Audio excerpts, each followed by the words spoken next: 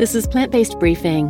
Who would want to be a farmer? The Burden on Mental Health, Part 2 by Jackie Norman at surgeactivism.org. And I'm your host, Marian Erickson, and this is the curated content plant-based podcast where I narrate a variety of articles on plant-based, compassionate, and eco-friendly living with permission in about 10 minutes or less every weekday. And today's article is a bit longer than that, so it's a two-parter. Go back and listen to Part 1 yesterday first if you haven't already, and then jump back here for Part 2. So now let's get to today's plant-based briefing. Who would want to be a farmer? The Burden on Mental Health, Part 2 by Jackie Norman at surgeactivism.org. Peer pressure. There's a saying, tradition is just peer pressure from dead people, and this is never more true than in farming. Quote-unquote livestock farming is steeped in tradition, going back hundreds of years in many families, and that forms a crucial part of some people's identities. Many farms are still handed down from one generation to the next, and there is always that pressure to grow the operation, improve, and do the family proud. Naturally, there is also a huge amount of pressure on workers from those in authority. People think all farmers are the owners of the operation, but this isn't the case at all. The ones who milk cows are rarely the owners. Most owners are usually retired and have managers or share milkers who in turn employ their own staff. Managers are under pressure from the farm owner, and regular workers are under pressure from both. The only benefit of being at the bottom of the order is that it is a lot easier to leave if it all gets too much. Farmers even feel pressure from previous workers who farmed the same land or milked the same cows the year or even years before their arrival.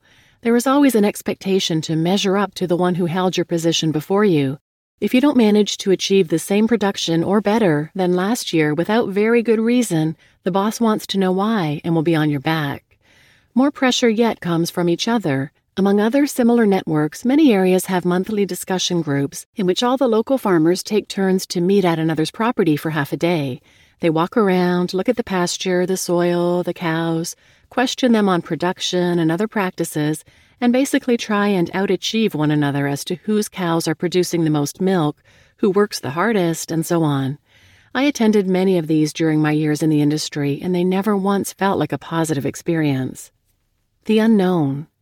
So much in farming is out of a farmer's control, and this has increased considerably in recent years, not least of all due to public awareness of the effect of animal agriculture on the environment.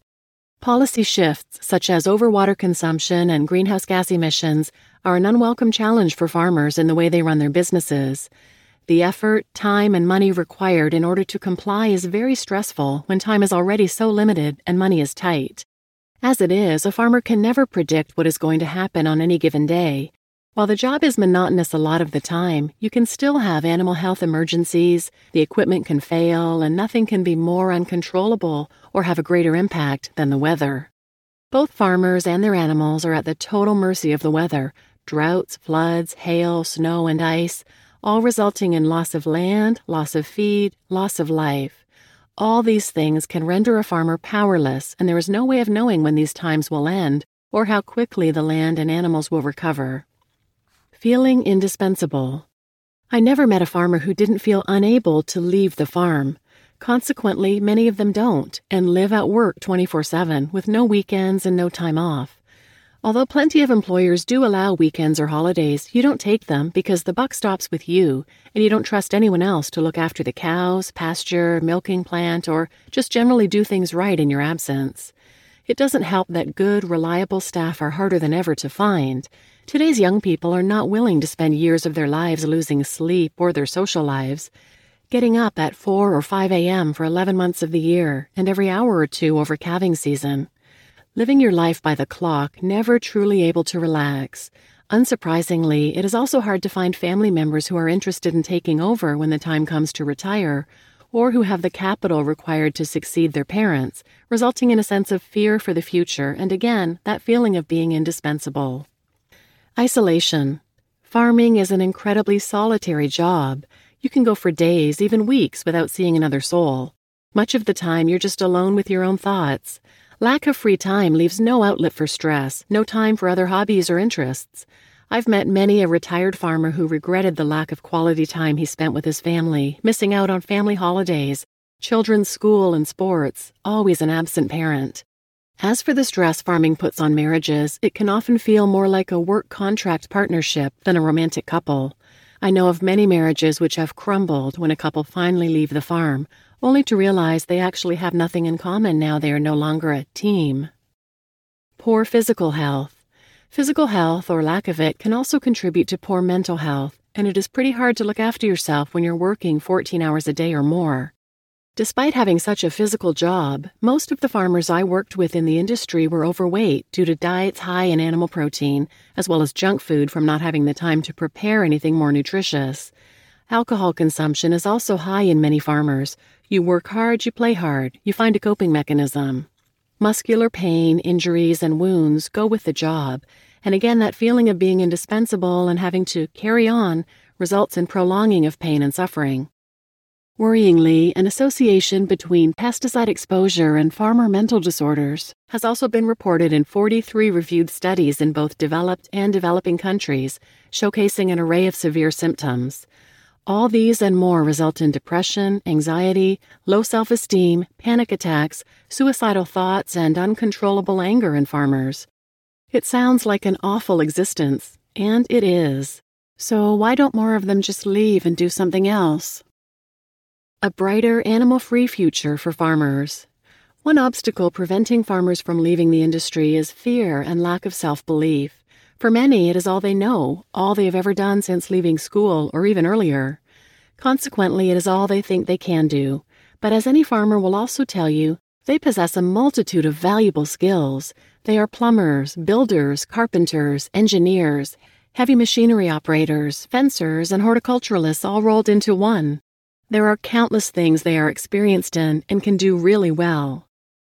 Canadian former pig farmer and ex-slaughterhouse worker Justin Reinke experienced firsthand the impact of working in an intensive farming operation and painted a thought-provoking comparison for other animal farmers caught up in the cycle. Imagine the pleasure and fulfillment of going to work every day on a farm where you get to grow plants instead of animals. Imagine the peace and reward of tending to vegetable crops compared with the stench, filth, and noise of a barn where you're required to cut the tails and teeth off countless screaming piglets.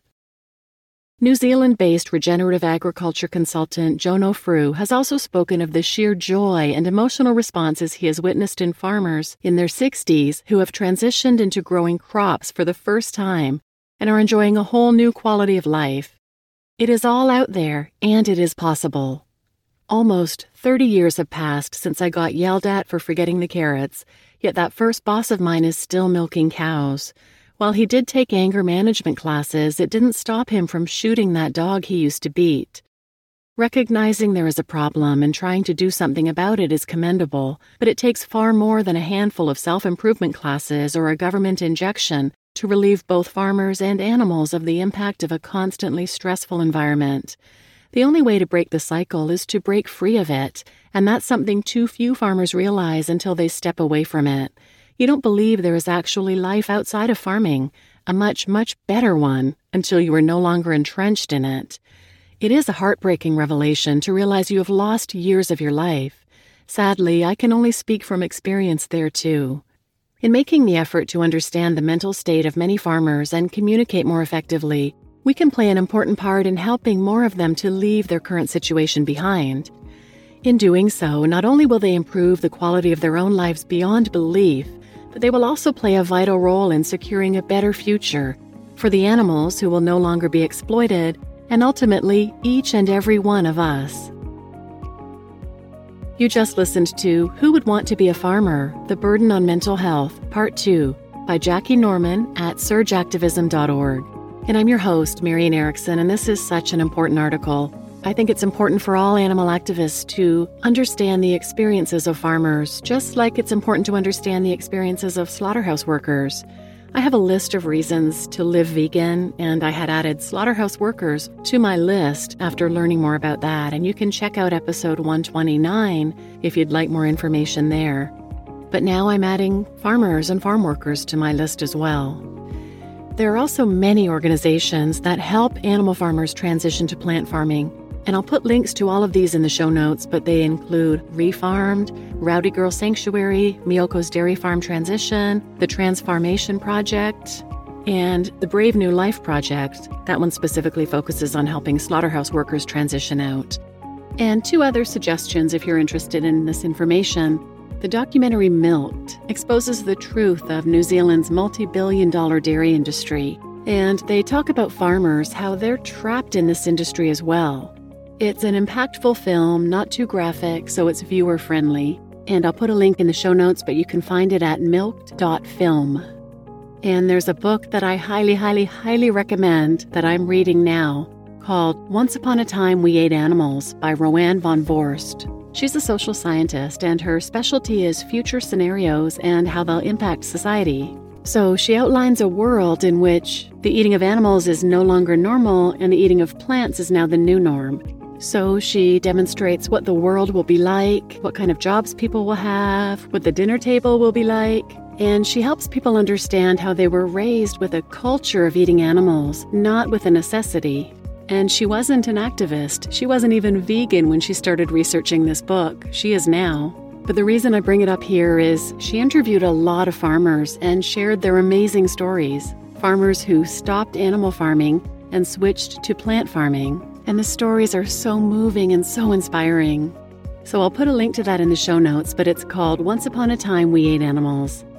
And please share this episode with anyone who might benefit, and thanks for listening.